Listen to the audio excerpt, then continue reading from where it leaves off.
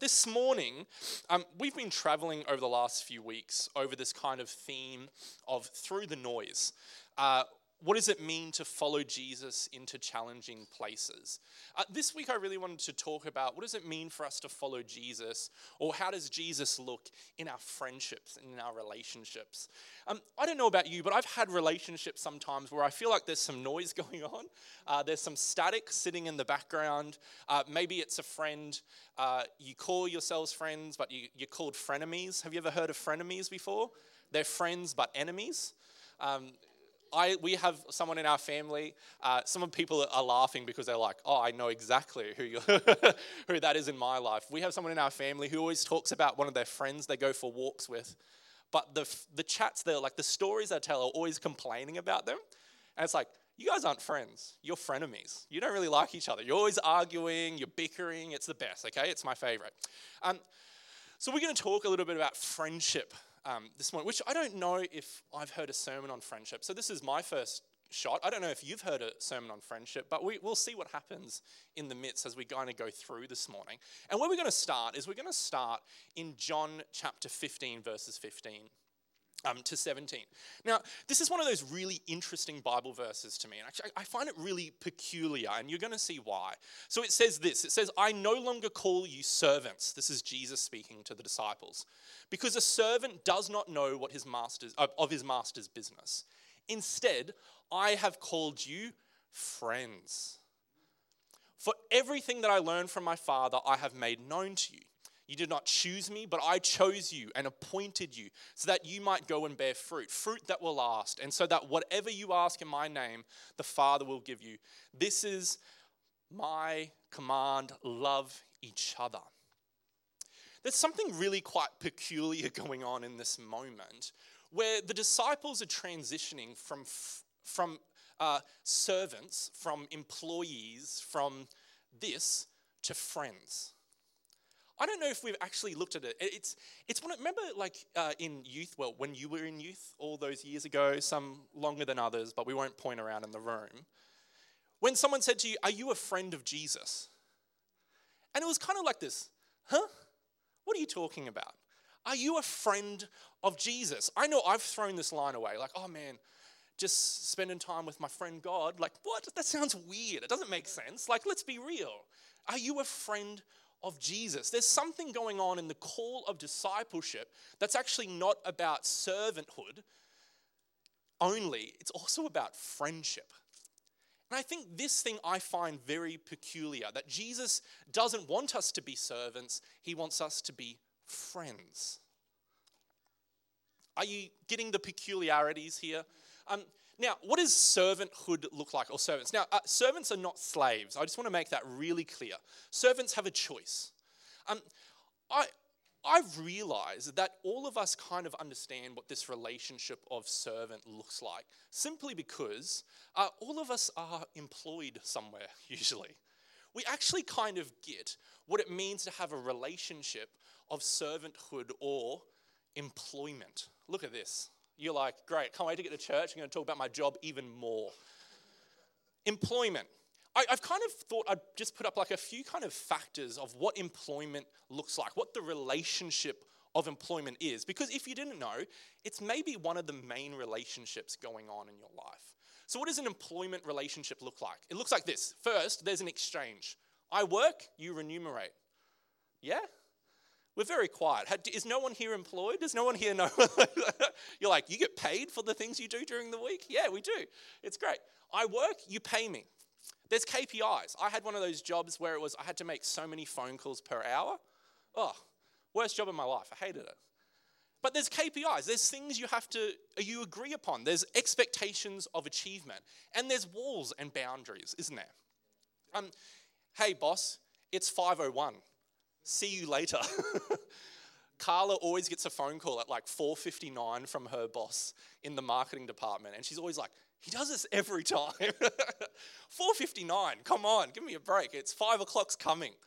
There's these really kind of strict boundaries with employment, isn't there?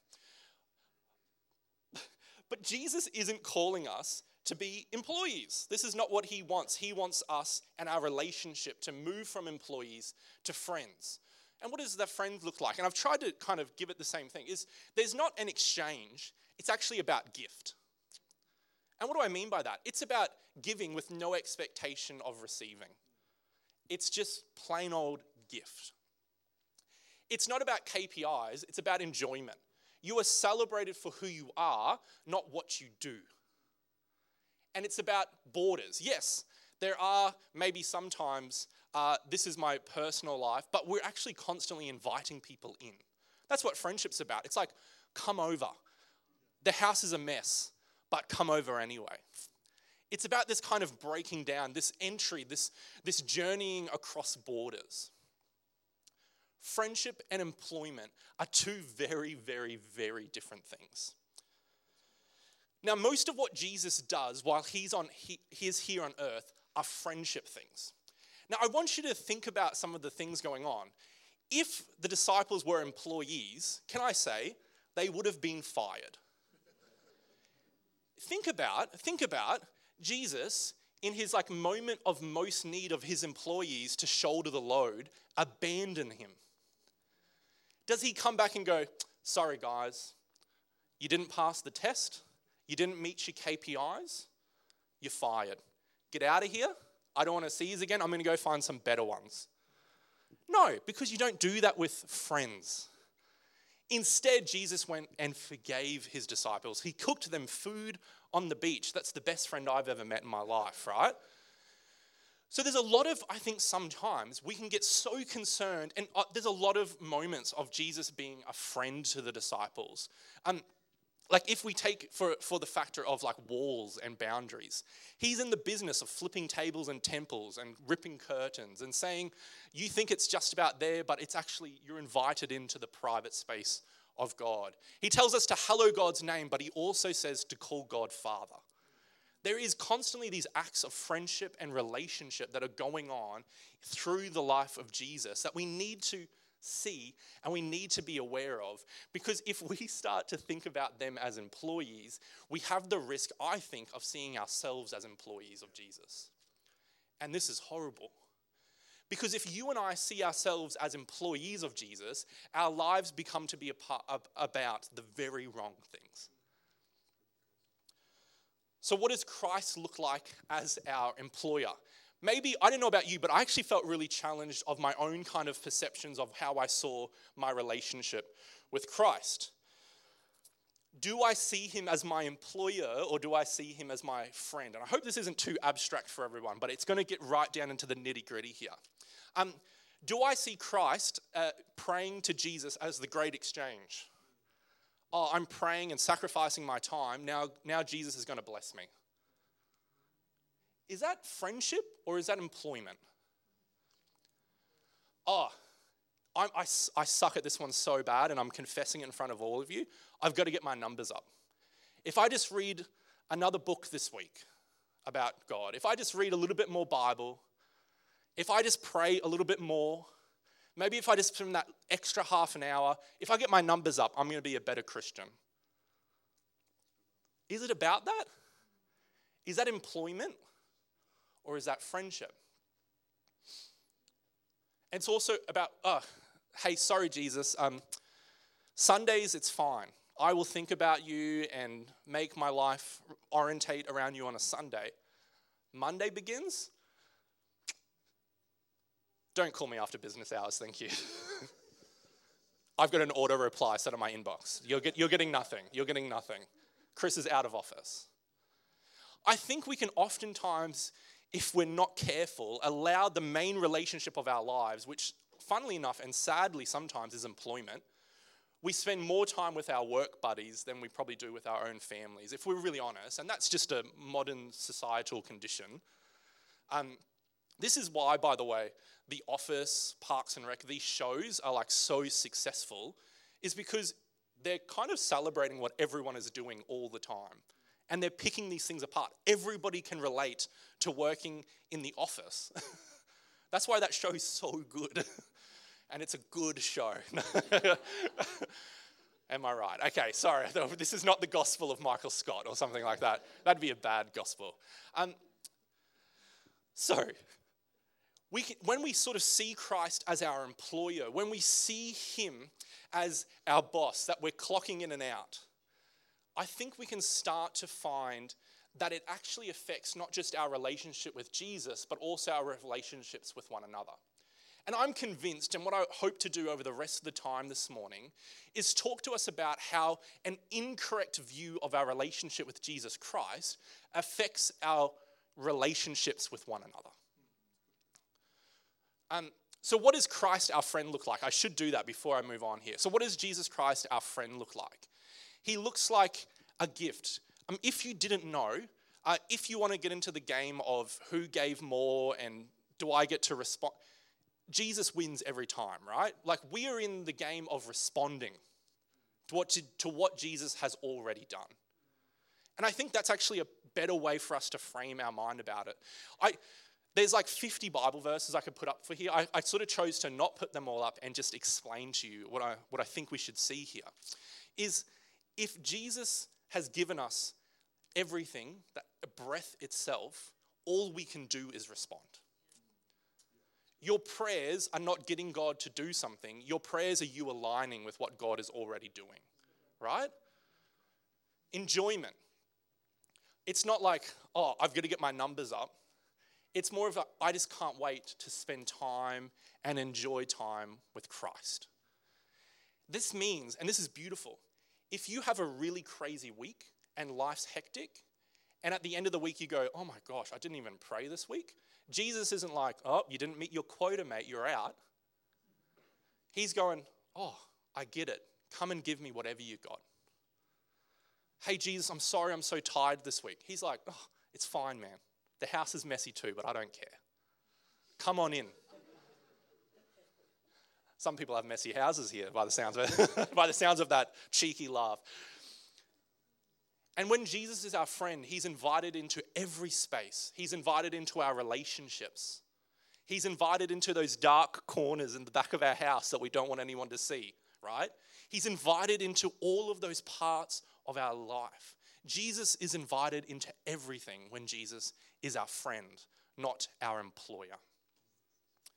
Our relationship with Christ, and if it's an employer or if it's a friend, changes all other relationships that we have. Is this making sense this morning? Are we okay? Yeah, it's quiet in the room, but it's all good. I won't judge my own ability on that. So, I think when we see, so now why is this important? Why is friendship with Christ important? Well, if you didn't know, and I'm sure you've heard this from reading a newspaper article or watching a YouTube video or reading a book, there is an epidemic, some people would say, of we are connected in this world now more than ever, but the next generations coming up are lonelier than ever. This doesn't make sense, it would seem. And I think what's actually happened is we have gotten so used to connecting, but we've forgotten how to be friends. We've forgotten how to be friends. Now, this is something that's not just taking place out in the world. This is something that falls right down deep heart where we are right now. I know that there are people, I'll say that in a minute, we'll come to there, but we have this kind of struggle of feeling oftentimes utterly alone. This is the modern human condition. I feel connected. There's lots of people I talk to, but I don't feel understood. I feel alone. There was a social scientist. So how I want to break this down is I want to talk about our relationships inside the church and outside the church and how a proper understanding of Christ will help us understand how they can look better. So inside the church, there was a social scientist in the 50s named David Reisman who said this, that there is such a thing as a lonely crowd. So this was a social phenomena that he studied, that there are groups of people who go and do the same thing every week, and he wasn't even talking about the church here, but who go and do the same thing every week, believe the same things, spend and participate in time together, but do not have relationship with one another. He wasn't even talking about the church, but I think we as the church must first look at ourselves and go, oh, is that possible? Could Cornerstone become a community where we could be here as a crowd but not actually have friendship with one another? That's pretty intense, isn't it? There could be, and there very well may be in this community right now, people who are like, we come every week, but I don't feel like we're connecting or having friendship with one another. And a lot of this comes from, one author suggests, this lack and inability of Christians in the modern times to have vulnerability. To have vulnerability. We're so scared of being judged and whatnot that we are too afraid to share and bring depth into our relationships, which is where friendship begins. I would suggest that things like vulnerability specifically are we're too afraid that my KPIs are not going to look good. When you and I choose to be vulnerable, this is why confession is so subversive. When you and I confess our sins to God, we're telling him, God, I didn't meet my quota again this week, I failed. And God responds with absolute love and trust anyways. That's where friendship starts. I wonder if we could get better inside the church at looking at those people, those individuals, those amongst us ourselves, who are lonely, a part of the crowd, and also us where we can be more vulnerable, to open ourselves up to friendship more than ever before.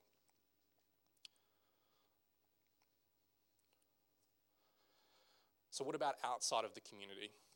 There's and I'm so embarrassed, I'm about to quote something off Instagram, but there's an Instagram account I follow, which is he's just a young guy who walks around London interviewing people, random on the street, and asking them questions, and he's a Christian guy. One of the questions he asks is, what do you think, and this is to non-Christians, what do you think of your Christian friends? Here's there's 4 or 5 responses. Here's 2 that I think would be good for us to talk about. The first one, they're too busy. What? I felt that hurt me a lot. I switched off the video really quick. Dislike, there's no dislike button, but I invented one. I put a big cross in the comments. When I lived down south, and I don't want you to draw conclusions here because everyone will go somewhere, but you're wrong.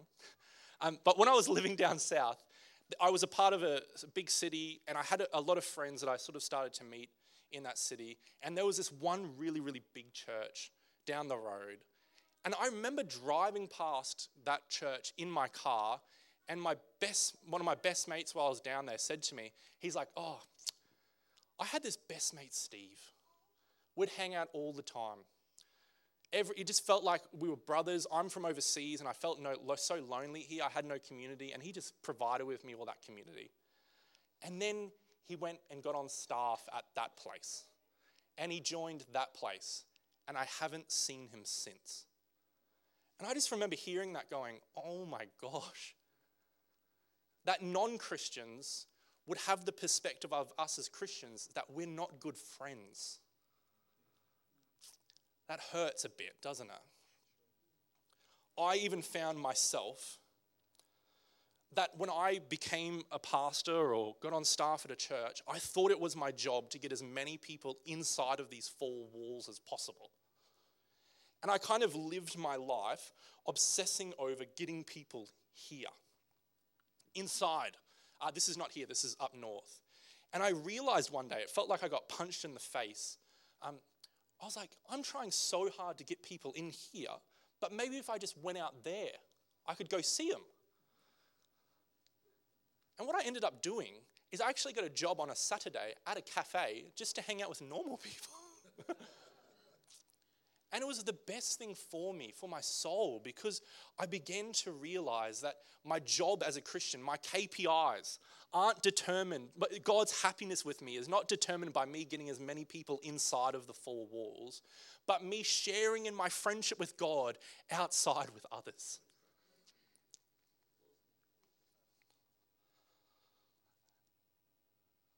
The next one. My Christian friends are always trying to convert me. They're never trying to just listen. That hit me like a ton of bricks. How dare they say that? I don't know about you, but have you ever felt that pressure though?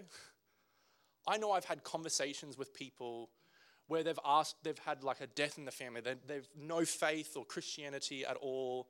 They've had this kind of really massive moment and they've asked me, could you just pray for me? And I pray for them. And then I walk away and the whole time I'm just like, I should have sealed the deal. I missed my opportunity. It's over now. I should have sealed the deal. I should have got him there. I think that was me mistaking my relationship with Christ as an employment, looking to meet my KPIs. Now, I'm not saying that evangelism, all those things is dead. I'm not saying that at all. But I'm saying we have to be careful that sometimes we can see it as just trying to get a number rather than a person who has value inside of themselves. Friendship. It subverts that. Be a part of it for the journey. I was trying to get my spiritual KPIs on point, and I was not caring about the person there and seeking friendship and relationship. Let's go the distance with people. So, we've got some problems inside and we've got some problems outside. Our misconceptions of our relationship with Jesus being employer or friend changes the way we live our lives. So what does that look like for you and I? Is there any hope? And if I can get the band up. Is there any hope? Is there any ability or any way that we can kind of surmount this ever widening gap? How do we get better at being friends? I think from the scriptures, the answer that we have to this kind of problem of the modern issue of loneliness is hospitality. Is hospitality. I know what you're thinking. Cooking for people? Hospitality is so much more than cooking for people. True friendship looks like hospitality in spades. What do I mean by this?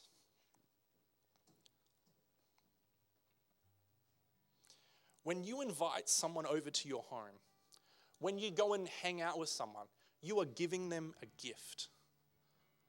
And you don't even expect them to invite you over back for a meal. Just like Jesus says, don't invite those over who can pay you back. Invite anyone. True hospitality looks like a free gift, a free invitation of come and eat with me, and you may never see me again, and that's fine. It's a gift. True hospitality is all about enjoyment. It's not about, did you meet your KPIs this week? It's about just come and sit and celebrate the presence of one another. God is doing something in our midst. Even though the food may not be that great, even though, and sometimes it's not, even though the house isn't that clean, we go over Josh and Sharon's house, and he's got 4 kids. Josh and Sharon, they've got 4 kids.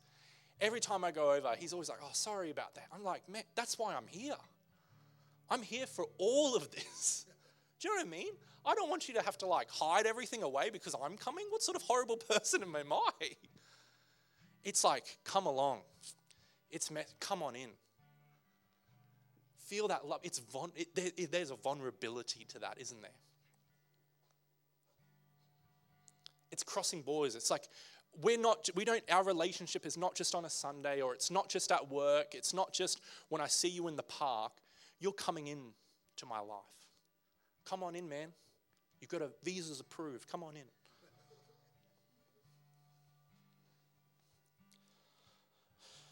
Hospitality is the gift extended by Christ to us. And it is therefore the gift that we should extend to others. Hospitality now, today, tomorrow, this week, shows us a glimpse of hospitality in God's reign and final kingdom that is coming. It is a foretaste of that feast with every tribe and tongue. Hospitality is a foretaste of communion and relationship with God and one another. How does it finish? And God will dwell amongst his people. Hospitality is dwelling together. It's friendship.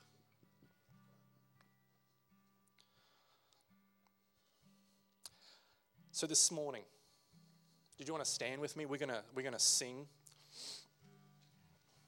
But I want to ask you this question. I want to ask you, how is your relationship with Jesus? Is he employer or is he friend? Are you trying to meet KPIs? Do you have those walls up? Are you thinking about the remuneration you're going to get? Or are you relishing and enjoying his presence? Are you participating in the hospitality of God here with us? And if you're participating in that hospitality, you take that, you soak it up, but you go and share it with everybody you meet. Be a friend. Let us transition from servants to friends with Christ, and from work colleagues, people I see down the street, to friends in life. Let us sing together. Let us celebrate that communion.